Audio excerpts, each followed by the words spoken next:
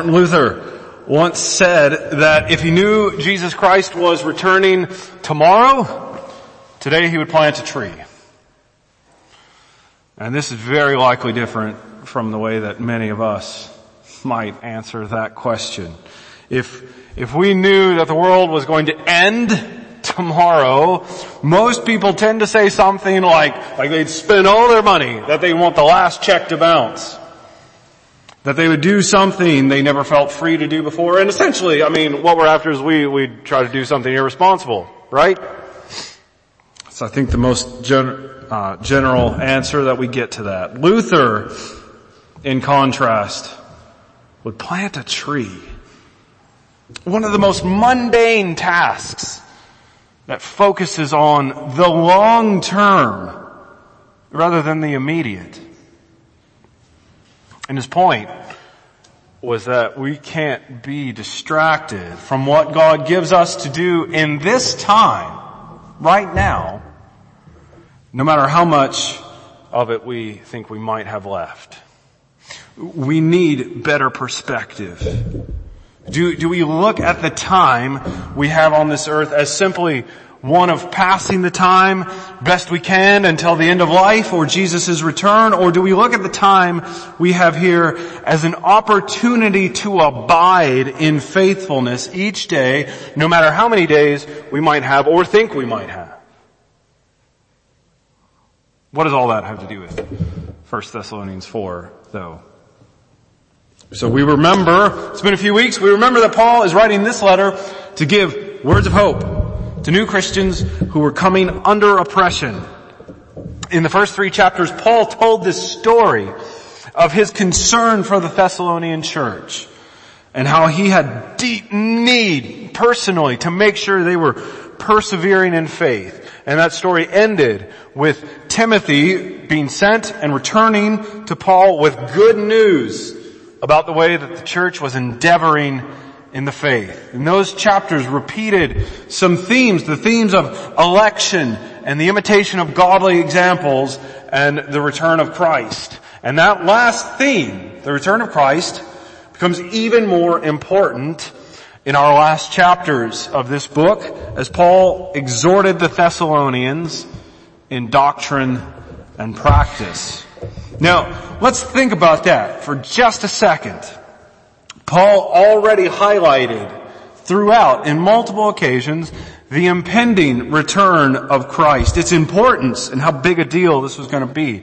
Remember back, perhaps, one example to chapter 2, how he described that day of Christ's return in terms of a royal visitation, the monarch coming to check on his people, and in this case, restore them, vindicate them, and rescue them from their enemies. And there, he encouraged the Thessalonians as they waited for our Lord's return, which will set all things right. He encouraged them with that truth. They awaited an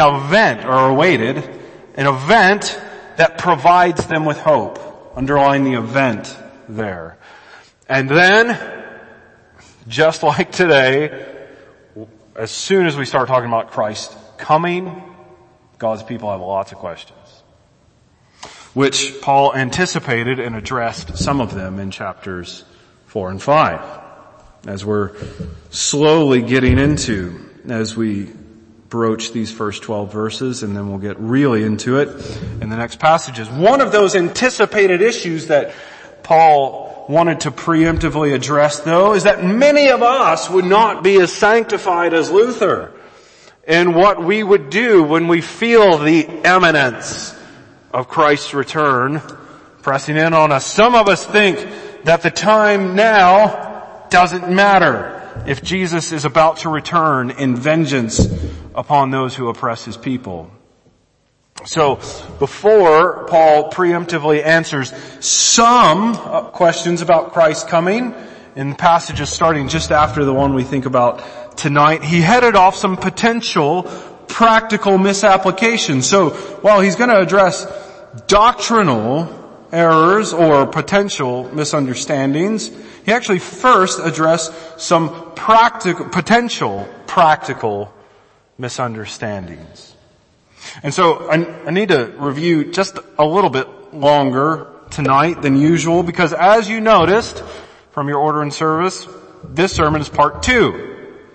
So what did we think about last time? The first potential misapplication leading up to Christ's return was sexual immorality. We thought about this issue last time. We were in 1 Thessalonians. The principle we considered, so the foundational issue we considered was about how people are prone to try to discern the will of God for their lives, but we actually are told what it is. We don't have to try to feel our way to find God's will. We're told, 1 Thessalonians 4 verse 3, for this is the will of God, your sanctification. Holiness is God's will for your life. So there's no need to ask super urgent questions to search to discern God's will for you. He's told you. And when we come to wishing for specifics, Paul also tells us about that. Verses 1 to 2. Finally, then, brothers, we ask and urge you in the Lord Jesus that listen here, right here in this bit, that as you received from us how you ought to walk and to please God, just as you were doing, that you do so more and more. And zone in again, for you know what instructions we gave you through the Lord Jesus. So what Paul did here was point Christians to the apostles' teaching to understand God's will as they pursue holiness.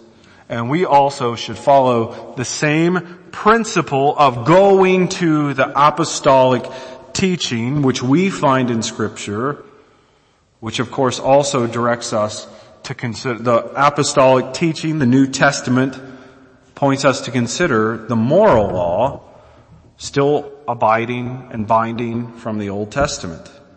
And even those principles within the guardrails of God's will as our sanctification tell us all that God reveals as His will for our lives. So, we're looking again at 1 Thessalonians 4, 1 to 12. Because while there is one principle that I've just tried to review and underscore, one principle of knowing that God's will for us is our holiness, Paul gave 2 applications of that principle. And so we have to attend to that second application in verses 9 to 12, which focuses on Christian work and life together. So whereas the first application was about the need for holiness in sexuality, the second application addresses our need for holiness in how we relate socially with other people, especially Christians, as we'll see. Okay, let me point this out. I think you can already see why this issue would be something Paul had to address in light of the second coming, right? I mean, maybe you're starting, because many of us would not think like Luther, plant a tree if Christ is coming back. Instead, thinking if Jesus is returning really soon, why would I work? The world is about to end, after all. Why would I need a paycheck? Certainly, why would I want to spend those last days doing something hard? And Paul wanted to circumvent that way of thinking. And so the main point here is holiness entails proper conduct towards our Christian community and a devoted work ethic. Holiness entails proper conduct towards our Christian community and a devoted work ethic. And we'll think about this in 3 points: the requirement of growth, the rules of growth, and the results of growth.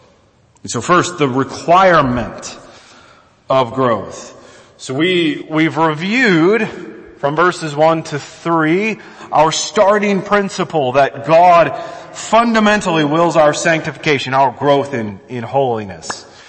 We see that in really clear terms, as Paul wrote, you ought to walk and to please God, just as you were doing, and then underscore that you do so more and more. So God's will is an increase in holiness. As the Thessalonians received from the apostles the concrete content of that holiness, what we need to strive after, so we also must turn to Scripture to discern the concrete expressions of God's will for our lives. We must not seek to invent God's will for us by feeling in our heart what God might want for us. We discern foundations of conduct in the Bible. And then we use Christian wisdom gathered from Scripture and godly counsel about what's best to do. Read verses 9 to 12 with me as we delve into that second application of this principle. Now, concerning brotherly love, you have no need for anyone to write to you, for you yourselves have been taught by God to love one another. For that indeed is what you are doing to all the brothers throughout Macedonia. But we urge you, brothers, to do this more and more, and to aspire to live quietly, and to mind your own affairs, and to work with your hands, as we instructed you, notice that, as we instructed you, so that you may walk properly before outsiders and be dependent on no one. Now, okay, that first line, now concerning brotherly love, you have no need for anyone to write to you, for you yourselves have been taught by God to love one another. I think that has the resonance of when parents might say to their children, I know I don't have to tell you to stay out of the cookie jar. Kind of biscuit jar, sorry. So the kids do know this is the rule, but still need a reminder to keep it. So Paul was reminding them that they have received divine commands when the apostles were with them about what brotherly love looks like. And as we learn elsewhere in Scripture, God has even written that holy law on the new hearts He gives to believers. And that's why he talks about them being taught by God. I don't think this is an outright rebuke of something they're doing. I mean, you notice that Paul affirmed the Thessalonians were showing this love to Christians throughout Macedonia. The exhortation here is not to correct their course of action, but to increase it, to deepen and strengthen it. But we urge you, brothers, to do this more and more. And do you notice throughout this passage, I tried to stress it as I read, do you see the repetition of that principle to grow in holiness? The emphasis lies throughout here on that little phrase, more and more. It's about growing and developing that. And so we again, we find that there's no plateau in our holiness, in our sanctification. There's always more room to develop in our godly character. Even though we don't see here the explicit statement of that recurring theme of imitating godly examples, it's impossible to miss the connection that we should draw to it here. So he's sufficiently stressed the imitation part throughout earlier chapters, and here he's focusing on the godly aspect of what he wants them to do. And this need for growth, for the increase in holiness here, is one of the features that binds this application about Christian life together with the previous section in verses 1 to 8. So, the requirement of growth is that fundamental premise of the Christian life that we must be endeavoring to improve in our walk with God. We can never be satisfied with the level of sanctification we achieve. Satisfied in in a I've made it sense. We can be happy that we're sanctified. I'm not trying to exclude that. We should be happy. We're not, though, as emphasized when we looked at verses 1 to 8, striving just to avoid sin. It's not avoidance of sin we're after. We do want to avoid it, but it's not simply that. We're pursuing purity. We don't just want to find out where sin is and then not go over that line. We want to go this way, after purity. That's what we need to be ingraining in our thinking. The requirement of growth is that we must keep running after deeper holiness as we walk with Christ. It brings us to our second point, the rules of growth.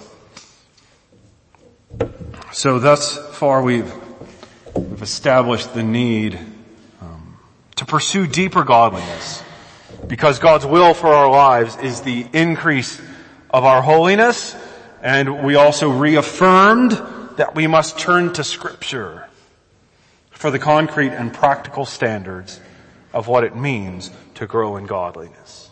So that's what we've established thus far. And in this point, we're going to consider the points, the rules that Paul laid out for Christian conduct in verse 11 as the second application of the principle that God's will for us is our sanctification. Okay, so verse 11 includes these three instructions to help us describe godliness as we seek God's will. So look in at verse 11. And to aspire to live quietly, and to mind your own affairs, and to work with your hands. So these are the three exhortations that Paul gave in relation to brotherly love. So this whole paragraph is couched under the issue of brotherly love. I mean, these are really fascinating, aren't they? Think about those. The rhetoric, live quietly. Mind your own affairs. Work with your hands. So, the rhetoric we hear a lot within evangelical circles is to be radical. Evangelical leaders want over the top Christianity, on fire, as they say. And there's room for that sort of talk so that we don't become stale. We don't want that. But I sort of wonder, were those who are arguing for this radical Christianity, whatever that is, whatever they mean by that, were they reflecting on a text like this when they composed that rhetoric? Live quietly, mind your own business, and do your own work. And that doesn't really seem to be all that magnificent. That's pretty on the ground and not very fancy. And the practical takeaway here is that the foundations of the Christian life are really pretty simple. Now, that's not to say that they're easy to do. And at times, they may in fact and are difficult to do. But they're not complex. It's not that we struggle to understand, even if we struggle to do. That, however, I think that point is a little bit of why we might need to think deeply about the radical rhetoric. So my question is, what do they want us to do?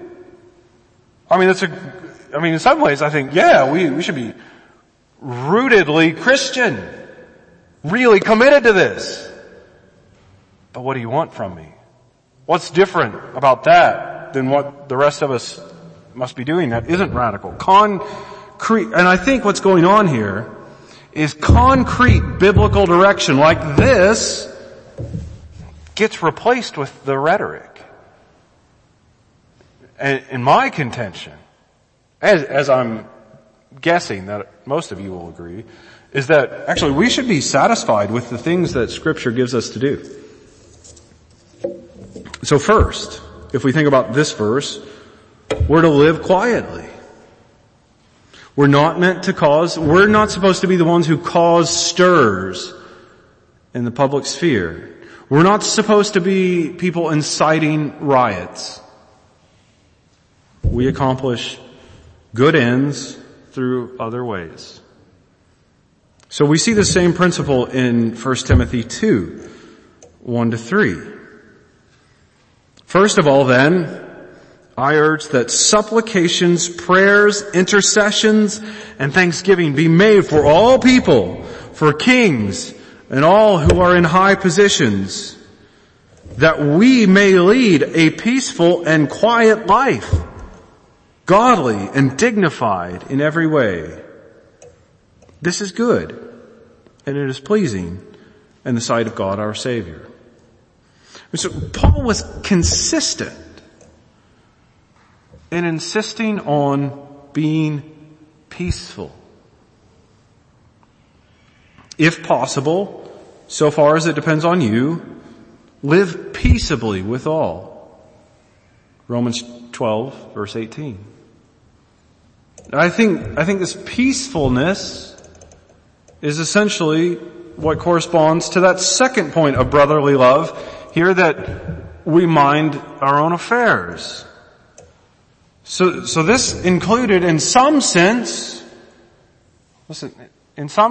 being normal and ordinary and living godly lives. So here's where I want to circle back to that radical rhetoric, because the radical thing, the really shocking, controversial thing in our day and age is to have this focus on keeping God's commandments, His explicit biblical instructions, rather than seeking the new and profound will of God for our lives. I mean, just imagine with me, really, okay, everybody, I want to ask you this question in earnest. Imagine if every Christian put significant effort into doing the basic things the Bible tells us to do. What if we put concerted effort into keeping the 10 Commandments and doing everything without grumbling or complaining? Philippians 2:14. If we as global Christians worked on those, if we made great strides in those areas, the world would be flipped upside down again, I think. And then the last little item there, the last rule. Lastly, we are meant to work with our own hands. Now, okay, so some take this to mean that Christians are supposed to be manual laborers, placing the emphasis on hands. You gotta have a job that uses your hands. And I think that it's well and good for Christians to do manual labor. I wouldn't oppose that. But we can be sure though that Paul's emphasis here was not on hands as in do manual labor, but on your hands, your own hands. So his point is that you need to do your own work. That we shouldn't be lazy. And that we take our own vocations and tasks seriously and strive to accomplish them. So don't farm out your responsibilities to other people. Do it yourself. God's called you to this, given you this, and you ought to do it. I think that in that point, right there, the do your own job, links most directly with that theme that has come and is coming again of the return of Christ. And so Paul's sort of saying, just because I'm about to tell you some details about Jesus Christ's return, don't stop tending to those things that God has called you to do here and now. Just because I'm about to tell you about it, doesn't mean you know how long that return will take. So keep on doing the things God gives you to do. Okay, so I need to think about possible objection right here. Some people might be thinking, maybe not, maybe somebody's thinking that in downplaying the radical in favor of growing in godliness and going to work, I've neglected proper Christian responsibility to do important things like evangelism. But I just want to point out one, that I've already cited Paul's instructions to be praying for everyone. That was a conscious decision early on. We need to be praying for everyone, which means he listed that as part of the quiet and godly life, to be thinking about people's salvation. So evangelism is one of the biblical instructions you're called to do, and do it in ordinary ways. We'll think more about that in just a moment.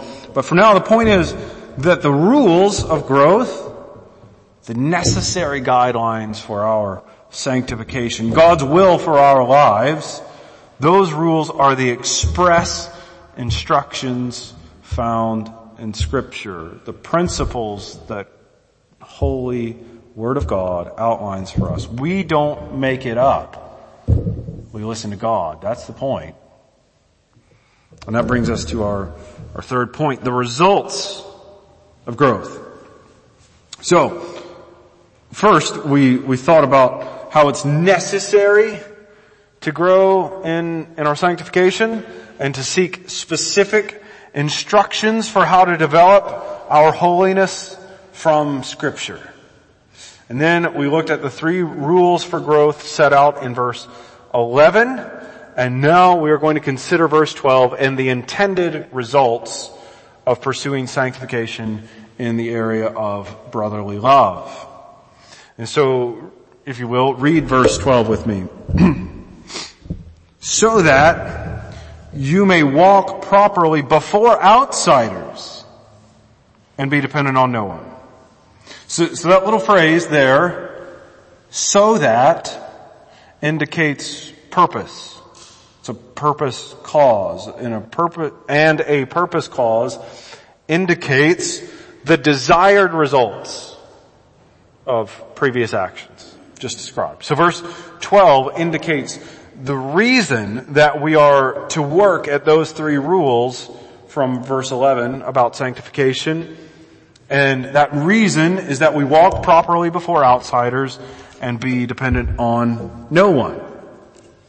And this purpose, to have a good reputation and be independent, is the intended results of keeping and attending to brotherly love. So in other words, if we are careful in those 3 rules, in ordinary circumstances, we'll be above reproach with people not in the church and would be able to take care of ourselves, not necessarily in an individualistic sense, but take care of ourselves as the church. I think that's important. We take care of our own. We've been thinking about deacons this weekend and thinking about how we care for the material needs of our church. And so the real takeaway is that we look after our people so that the church doesn't have to depend on the world for stability. So simply put, and this is just John 13:35. By this, all people will know that you are my disciples if you have love for one another. So as we tend these principles of brotherly love, it displays before the world that we're God's people. So we need to keep plugging away at the things God has given us to do, as we considered in the last point. But we do so in hopes that being faithful in those ordinary tasks, which includes praying for lost people, and reaching out to them. But so being faithful to those ordinary tasks and to each other will make an impression on the world outside. And that is, of course, part of our platform for doing that evangelism. When people see that we're a different kind of people. You still need to tell people the gospel. But this helps form a platform for it. It helps us as we reach out to others when we have been good stewards of the roles that God has given us to play in our family and at work. The results of growth, therefore, are that we show the world that Christ has changed us and equipped us for sanctification. Now, the thing is that holiness, the change in us for holiness is not the starting point. It should be pretty clear that, I hope we're going to make it clear now if it's not, but I really want it to be and trust that it has been, that our growth in holiness is not the foundation of, but the purpose of the Christian life. So that growth in holiness rests on something much, much deeper. Our pursuit of what Christ will work in us is grounded in what Christ has already worked for us. So, let's just be really clear. For any of you who are not Christians, this is the thing to hear. Okay, all the stuff we've talked about last time, sexual immorality here, being good stewards of our vocations, you can't keep the rules. They're not going to earn you into heaven. They won't warrant or cause God's favor. Christians can't keep the rules in that way. We are all filthy, wretched sinners. And so, unbeliever, you can work all you want, as much as you like, at trying to keep God's commands, and it will do you no good in itself. We have to trust in Jesus Christ, who died for us because we've broken God's law. And so the point is, Christians aren't good people. We're forgiven people. And when we see the depths of what it means that the Son of God came down from heaven in human nature, lived a perfect life to earn heaven for us, and died on the cross to pay the death penalty that we owe as violators of God's law, when we see the depths of that, we are driven, when we take hold of the precious work of Christ by faith and know our rescue from hell, when we take hold of that, we are driven by gratitude to pursue the life of holiness. And that's how that works. You can't reverse those orders. And so let's go to Christ now, trusting Him for forgiveness and also asking Him for holiness.